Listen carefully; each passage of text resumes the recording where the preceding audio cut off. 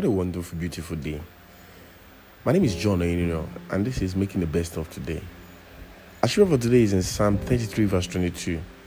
May your unfailing love be with us, O Lord, even as we put our hope upon you.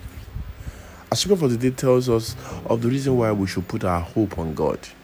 Or put our hope on God, His unfailing love will never fail us.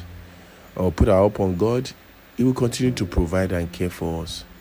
So it is necessary for you, my friend, today to put your hope on God, to trust Him, to believe in Him, so that His unfailing love can be with you always.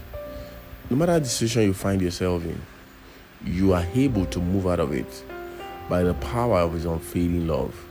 You are able to move yourself into a new dimension, into of grace, by His power of unfailing love. So today, please, I want you to make sure that you put your trust in Him, put your hope in Him, and He will be with you. Lord, I pray for your children as they go this morning, that you will continue to be with them, the grace to hope and trust in you, so that your love can take care of everything in their life is released to them today. In the name of Jesus. Today is a wonderful day. I ask that we shall not trust in men, but we shall trust in you. Some people that trust in horses, some in chariots, but we shall trust in the name of the Lord our God. Lord, we pray that grace will fall upon us today, so that your unending love will be with us. You are the one that can love us truly and thoroughly.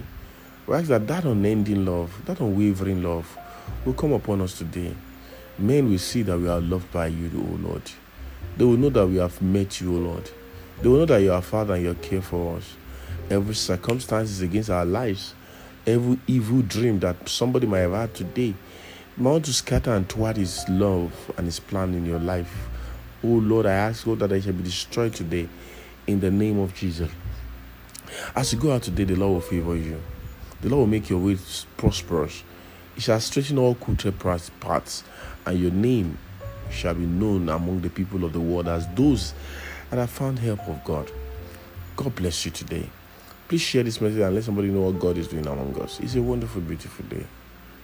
God bless you.